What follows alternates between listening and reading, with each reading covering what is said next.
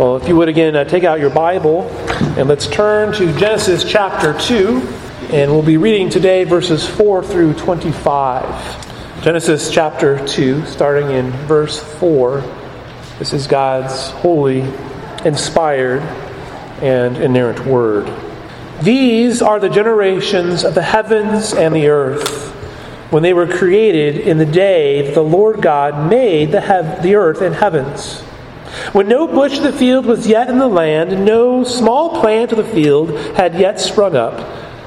For the Lord God had not caused it to rain on the land, and there was no man to work the ground.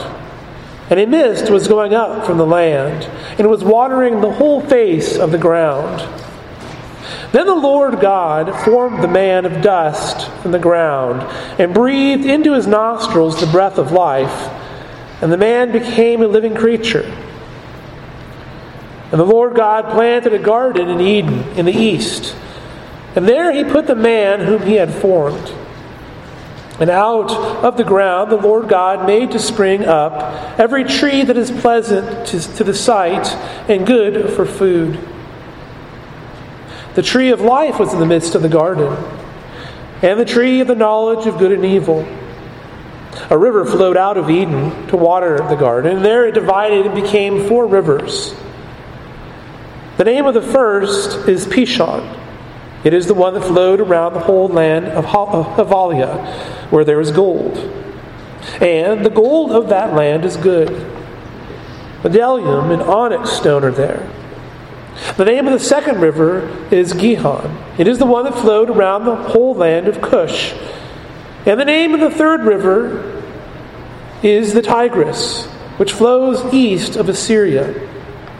And the fourth river is the Euphrates. The Lord God took the man and put him in the Garden of Eden to work it and to keep it. And the Lord God commanded the man, saying, "You may surely eat of every tree of the garden, but of the tree of the knowledge of good and evil you shall not eat, for in the day that you eat of it you shall surely die."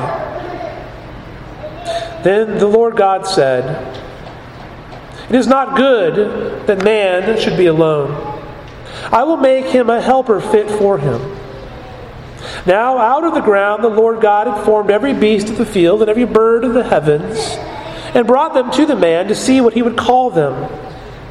And whatever the man called every living creature, that was its name. The man gave names to all the livestock, and to the birds of the heavens, and to every beast of the field. But for Adam there was not found a helper fit for him.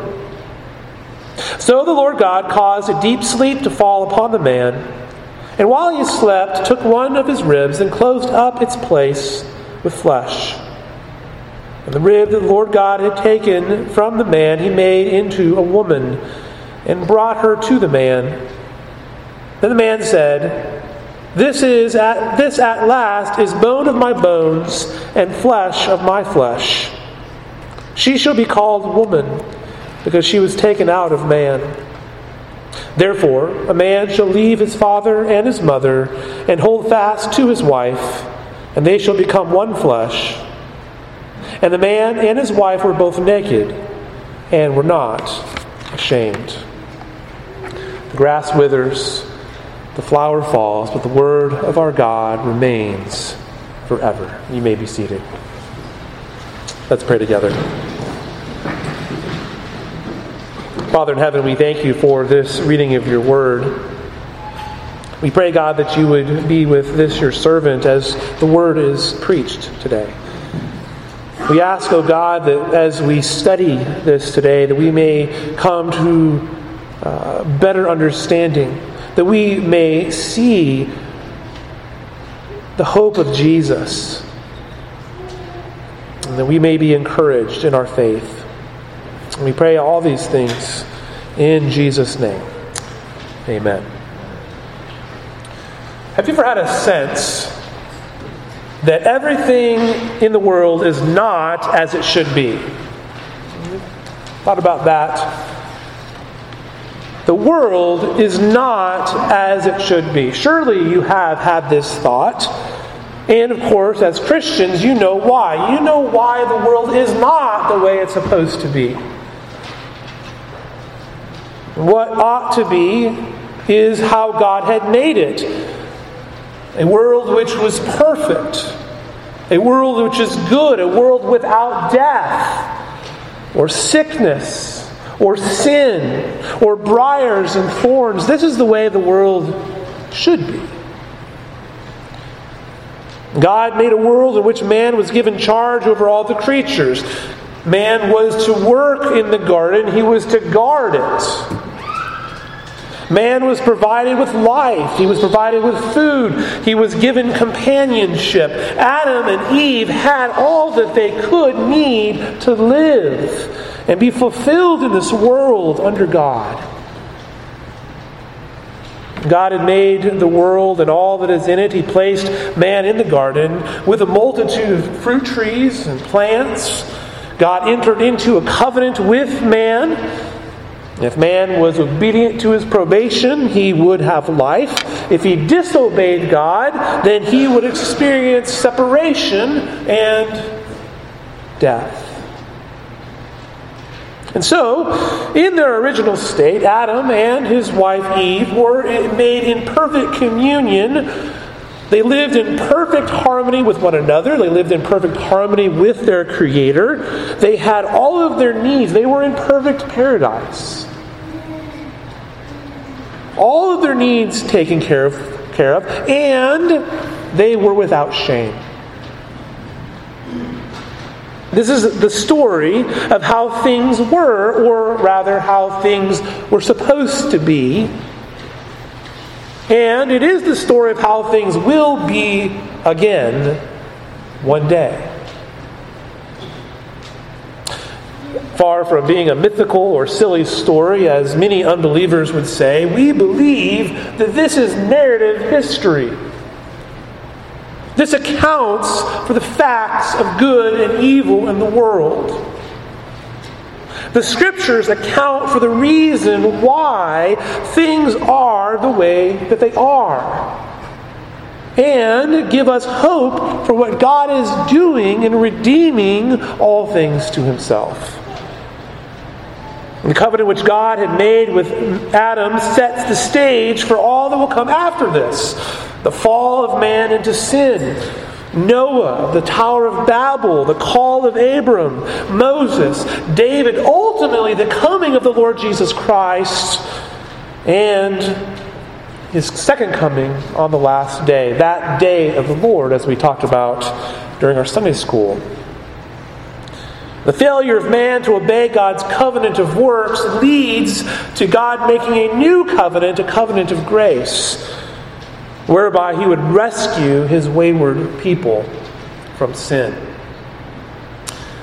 Well, here now we return in our study, and we've been studying chapter 1 in Genesis. We looked at the first 6 days of creation. The narrative then moved from the greater to the lesser, starting with the whole of the cosmos, the formation of the universe, and then ending with the filling of the earth, with a special attention being given to the creation of the one who bears God's image, namely human beings.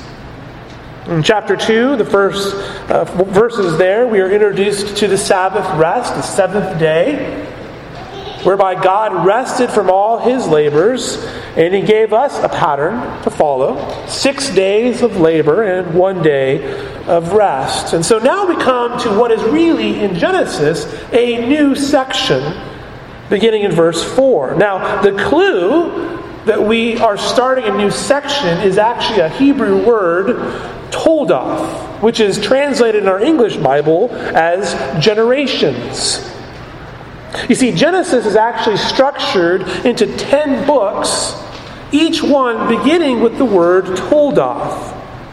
The generations. These are the generations of. And so verse 4 begins, these are the generations of the heavens and the earth. So this is the account of the generations of the heavens and of the earth. In this passage, the formula introduces the narrative which speaks of the beginning events. the creation history, the creation of human life. And so we're brought back again, and in some sense we are going back again to the sixth day and sort of focusing in now more on the creation of man. Investigating the details of man being made as male and female and the provisions which were given to them. And so it says in verse 5, when there was no bush of the field yet in the land, and no small plant of the field had yet sprung up. And so what this is referring to actually is prior to the fall of man into sin. The Hebrew term bush of the field describes thorns and briars. Really, it's referring to any plant which would grow up with your food crop which cannot be eaten. And the other phrase, small plant of the field, is a term of cultivated grains. And so what is being referred to here is a time prior to the fall when there were no thorns or thistles or weeds or briars or inedible plants which would grow. In fact, there weren't even any crops yet because there was no man to cultivate the fields. Man hadn't even been made yet at this point. Man was not yet working the ground. And so again, this is focusing on that sixth day. There were plants, but there were not yet weeds. And there was nothing that had been cultivated in the fields yet. And verse 6 even says a mist was going up from the land, watering the whole ground. And so at this point, plants didn't rely on the rains to grow. Water came up from the ground, perhaps like a spring. And so the narrative gives us now a temporal context. We know the time frame in which the things which he's about to speak of take place. It was at this time, in the beginning, that God made man. And how does God do this? Look at verse 7. It says, "Then the Lord God formed the man of dust from the ground and breathed into his nostrils the breath of life, and the man became a living creature." Well, first of all, we should point out that the chief actor in creation is the Lord God himself. He is the one who forms man. When we read that he formed man of dust from the ground, that is to say, what God does is God fashioned man, perhaps like a potter fashioning a pot. Now there is an interesting wordplay here. Man in Hebrew is Adam. It's actually the word for humanity or mankind, for man, Adam. And he was made from Adamah, that is ground. So man, Adam, is formed from soil, Adamah, and then he is given to working that soil, and eventually man will be laid to rest in return to that soil. And so the Hebrew here actually shows a close connection between the soil, the ground, the dust, and man. In addition, the first man, Adam, was fashioned with a natural body.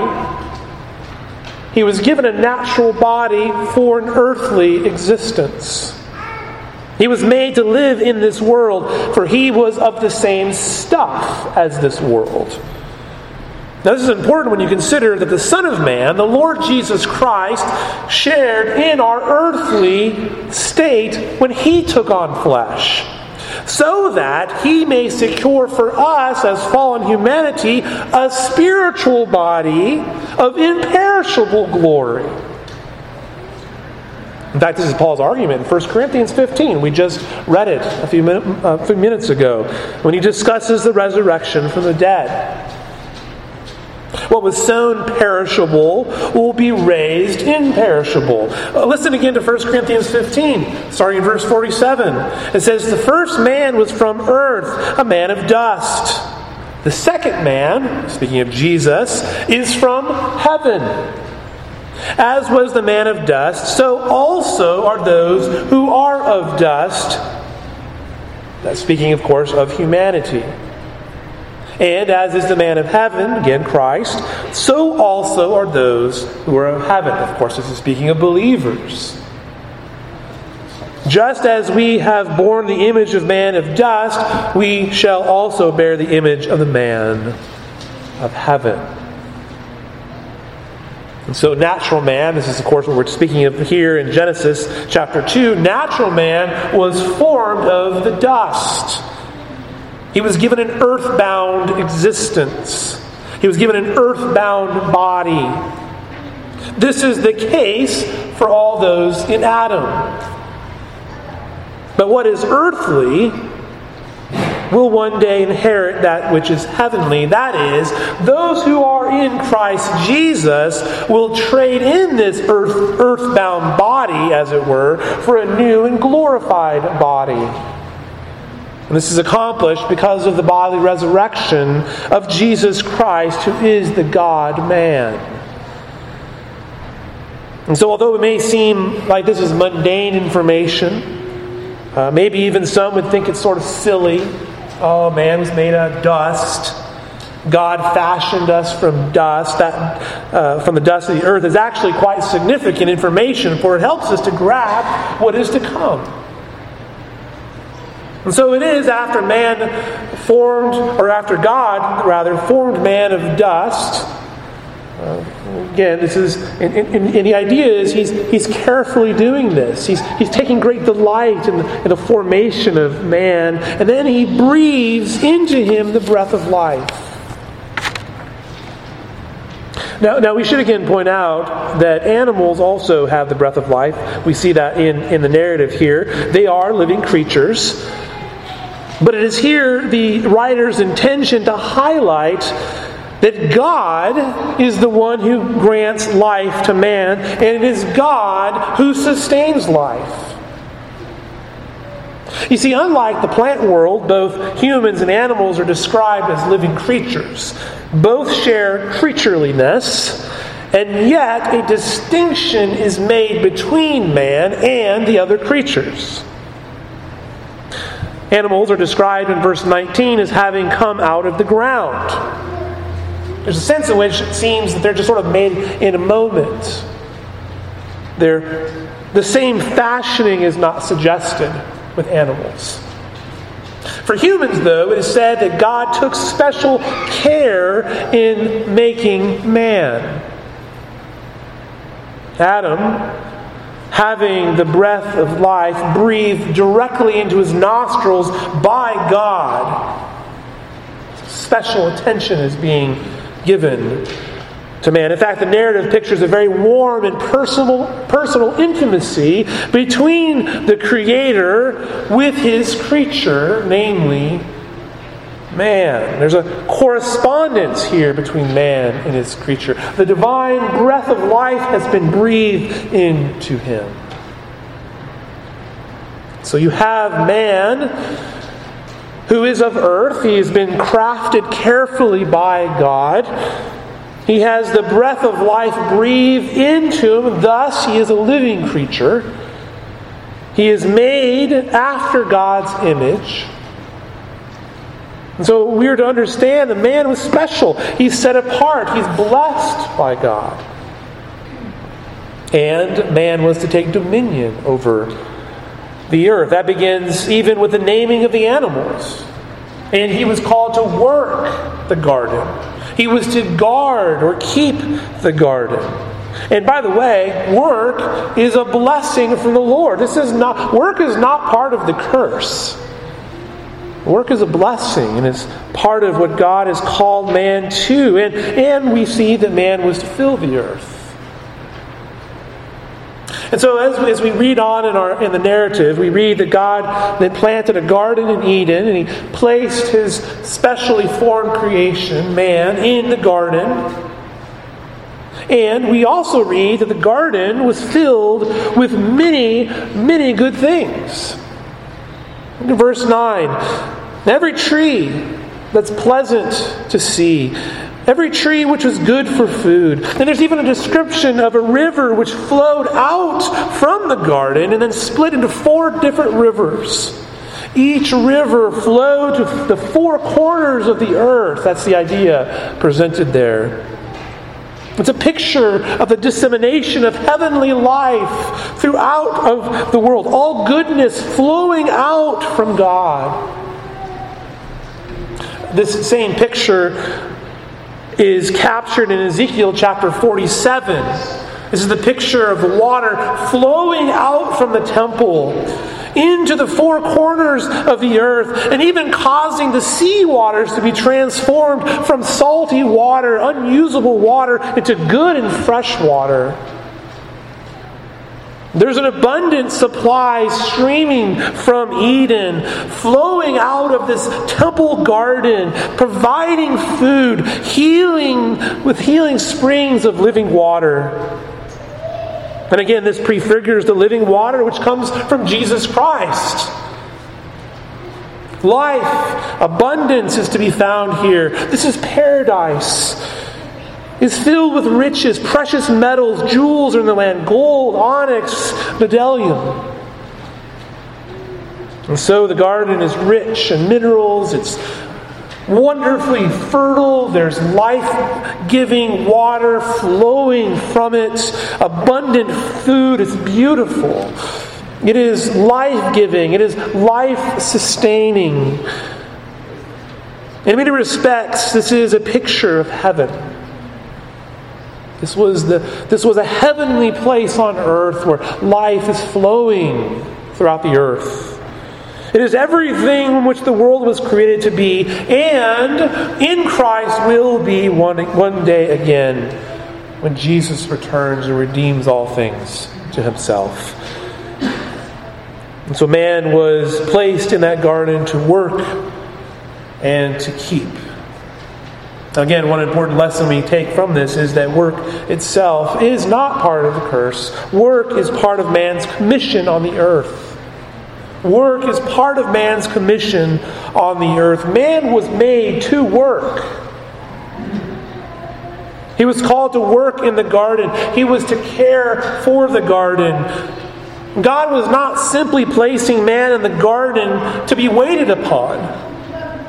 He didn't just put him in the garden. Here's this food, just kind of hang out. No. He was to cultivate. He was to plant. He was to work. And he was to guard the garden. He was called to be the guardian of the garden. And as such, as the guardian of the garden, Adam then should have driven the serpent out of the garden. That was actually his job. Of course, we're getting ahead of ourselves in the narrative.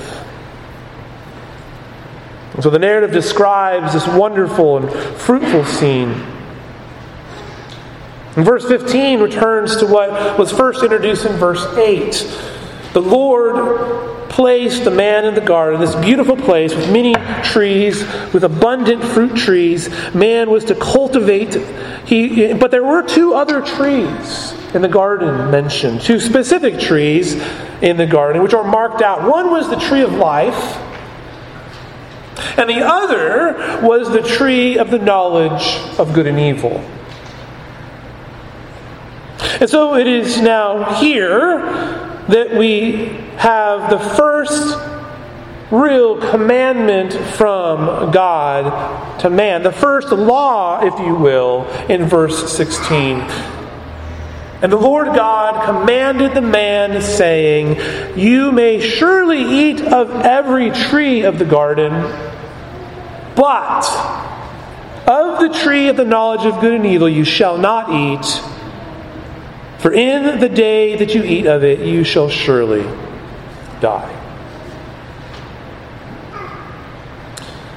You see, as man was put into the garden, one of the aspects we see is that man was given a will. Man was able to freely act. He was free to eat. He was free to eat of all the trees of the garden. This was allowable. This was encouraged, in fact. The instructions of the Lord are given as a positive expression of God's goodness. God has provided an abundance. Look at all that has been given to you. God had blessed his special creature with everything available in the garden. Adam could literally have anything in the garden that he wanted. He was given riches. He was given abundance. He was given the springs of living water which were flowing from the garden. He was given all that the world could offer as a generous gift from God. God is generous with his creature.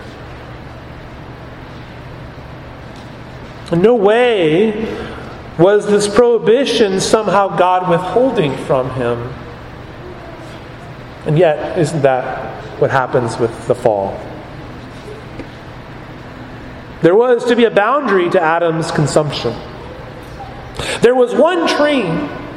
There was one tree in which he was not to eat. This one tree is withheld out of God's goodness. Man was not to eat from it as God commanded him. Man was a moral agent, though. He was not a puppet. He could choose to obey God or not. Because again, he reflects God. But man was free to choose to follow after God or to disobey God. And to disobey carried a consequence, namely death. And so what we have here is really a covenant arrangement between God and man. This is the covenant of life, or sometimes is referred to as the covenant of works. And the covenant is actually quite simple. It's a very simple covenant. In his probation, Adam could freely eat of the trees which God had given, with the exception of the one being the tree, the knowledge of good and evil. And this prohibition now confronts Adam with his Creator's ultimate rule. Remember, Adam was given dominion over the garden. He literally ruled over everything, except he needed to remember that he still had a God. Ultimate rule was the Lord's. Adam was tasked as the guardian. He could choose, but he does not have ultimate dominion over all of creation. God is the one with ultimate dominion. And the tree the Lord had made was good, because everything the Lord had made was good, but the tree of the knowledge of good and evil belonged exclusively to God. This was God's tree, not man's. And this was the one thing which Adam could not have. To disobey God is to sin, and to sin is in part an act of unbelief. It is imagining that God is not good, that God is somehow withholding good things from you. To disobey God is to assert your own autonomy in determining what is right and what is wrong. To decide for yourself what is best for you, not what God says is best for you.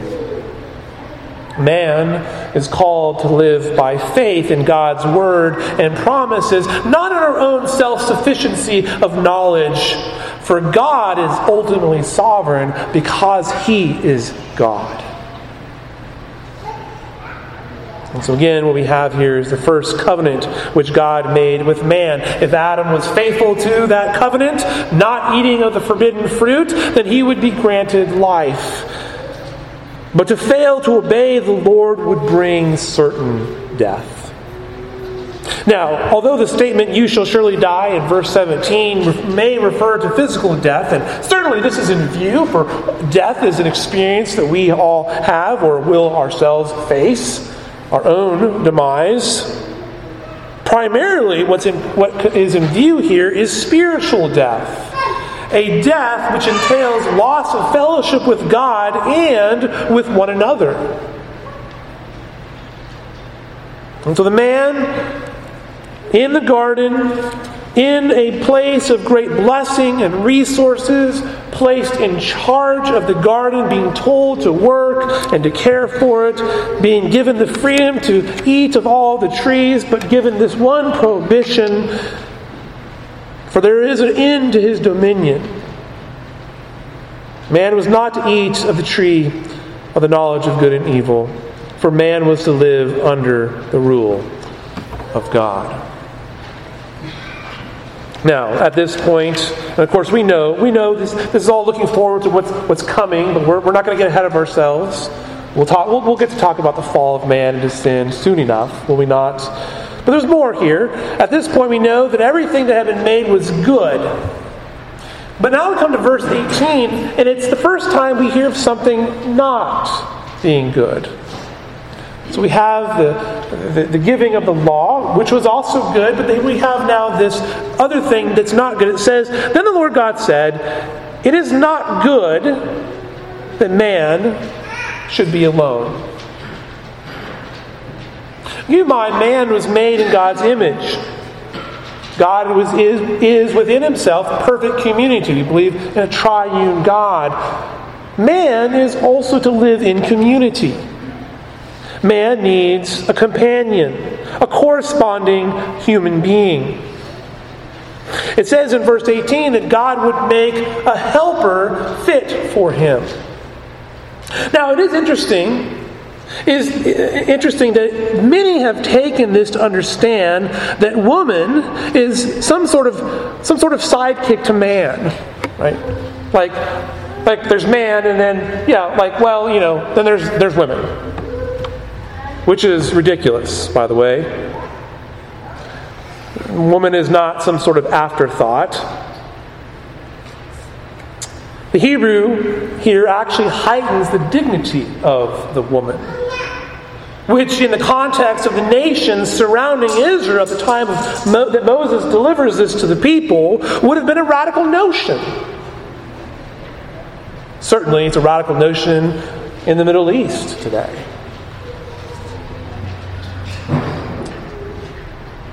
Woman is not some sort of afterthought. In fact, as God contemplates creating the one who would be the helper to Adam, the force of the statement focuses more on Adam's inadequacy rather than on the woman. It was in fact not good for him to be alone.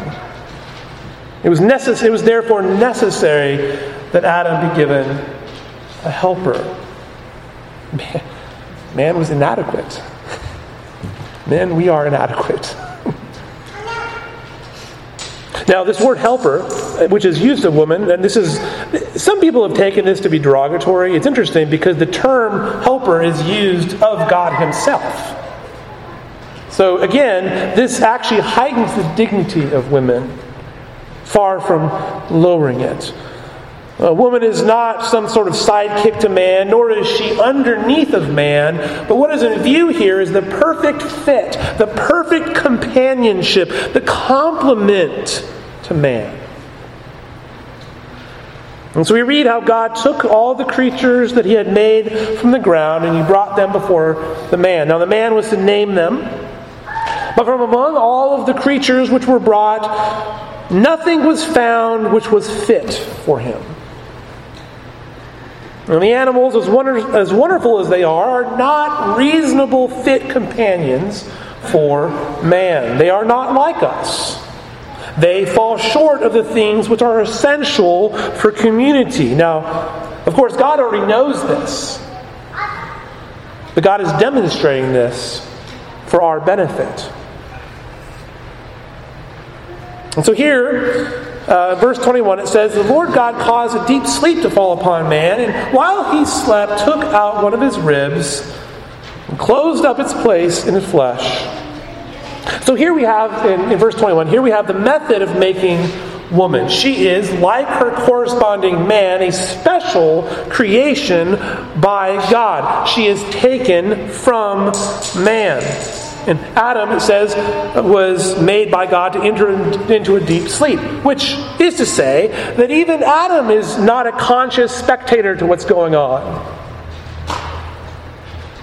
He's asleep and was to awaken to a surprise. And we see that woman was literally taken from his side. In fact, that's really how you could translate the word rib, is literally from his side. She is taken from his essential structure. Now, of course, there's a lot of silliness which is derived from this passage, such as this idea that men have less ribs than women. This, of course, is not the case. And anyway, that misses the point. The woman is taken from man's side to demonstrate that she is of the same substance as he is. Man and woman are the same in essence.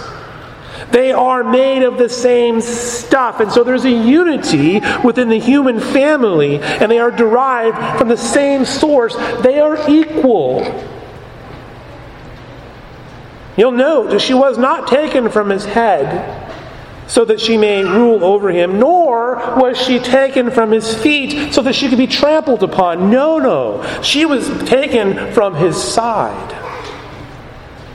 For they are co-equal. Adam understands this immediately. He gets it. Immediately he gets it. For he says this is at last bone of my bone and flesh of my flesh. Adam acknowledges that this is his fit. This is his equal. She is the same as him, and yet correspondingly different. Here is a fit companion for him. And so she is to be called woman, Isha, for she was taken out of man, Ish. And so again, there's a Hebrew wordplay there. This whole scene is significant in understanding that man and woman are fit for one another as companions in a oneness relationship. This is, by the way, something our modern culture seems to not be able to grasp very well. But in fact, this explanation is given in verse 24. It says, "Therefore a man shall leave his father and his mother and hold fast to his wife, and they shall become one flesh." Now, we've already seen, as we studied in the book of Ephesians, how the Apostle Paul employs the body metaphor in order to indicate the man and the woman's respective roles within the community, and to illustrate the relationship of Christ to his church, that mystical union of which we as Christians are a member of, the body. There's to be a loving union between the husband and the wife. The woman was a wonderful gift to man, and the man to the woman. And so we see that marriage is a divinely ordained and is good. When a man and a woman marry, they in some sense leave other familiar relationships behind and are joined together as one. And so now we see here the completion of all that is good in creation. Right? It was not good that man would be alone. But now it is good. For now man and woman have one another. They've been given to one another. They have been placed in this paradise, the garden. They have an abundance of food and riches. They have been given a law. Everything here now was perfect. In fact, as the narrative ends in verse 25, and the man and his wife were both naked and were not ashamed. There was no shame. There was no shame because there was no sin. This is the ideal state of humanity. They feel no shame when they're being exposed, as it were. Here, their nakedness is an image of openness and trust. Nothing is hidden, for there is nothing to hide. They are open with one another and with their Creator. They trust Him and obey, and are to obey His Word. Of course, with their fall into sin, there is a loss of this innocence. No longer is there no shame. And again, we talked, as I began, the world is not as it should be, right? We do experience shame, don't we? We do try to hide, don't we? We have the experience of feeling exposed. But this is not the way it was always. And really this sets the scene for what is to come next, but we'll see that next time. Well, again, I began by posing the question, have you ever had the sense that everything is not as it should be? What once was will be once again.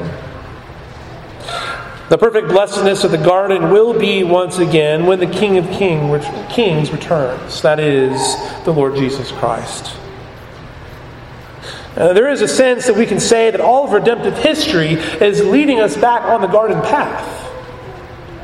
But this will not only be a small space, but will be all of the new heavens and new earth. What once was will be again. And this is accomplished through the Lord Jesus Christ, who is himself the temple of God, from which the rivers of living water flow to the ends of the earth. He is the God-man, God who took on flesh, who sets the captives free. It is through his sacrifice at the cross and through his resurrection on the third day, which will finally and completely redeem you and I by faith in him. What is wrong with the world is sin. Adam's sin, and again, we'll look at that in coming weeks. But you and I sin too. We have broken God's commandments. Jesus restores us to perfect union with him. He does this by faith in him. Beloved, if you are here and you don't know Jesus Christ as your Savior, if you are not resting upon him for your salvation, then I urge you to trust in Christ Jesus. Know Christ Jesus. For what is wrong in this world is made right in him. What is wrong in your life? And I know, because it's true of all of us, that there's things wrong in your life. He makes all things right. All that is wrong in the world, he is making right. And he begins with your heart. Because ultimately, that's where the problem right now lies, is in your heart.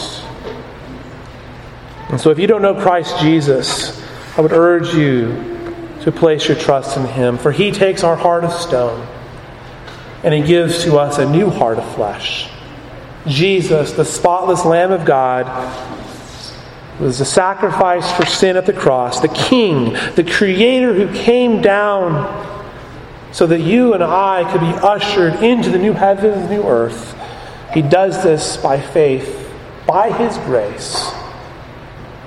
Just as Adam was to trust God in the garden, you and I are to trust and rest in Jesus Christ. And so if you are trusting in Christ, then I would encourage you to rest in him.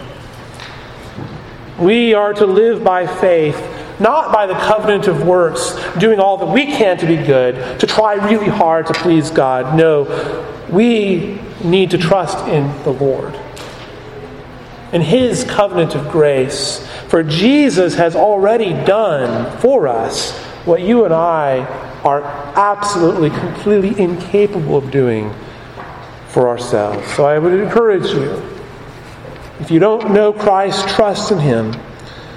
And if you do, then continue to do so. Rest in your Savior, Jesus Christ, the Lord. Let's pray together. Father in heaven, we thank you for your word. We thank you for the reminder as we read in this Genesis account of the way things were, but we also look forward to the way things will be once again. We thank you for the Savior, Jesus Christ, who came and is setting all things right. We look forward to that day. Come, Lord Jesus.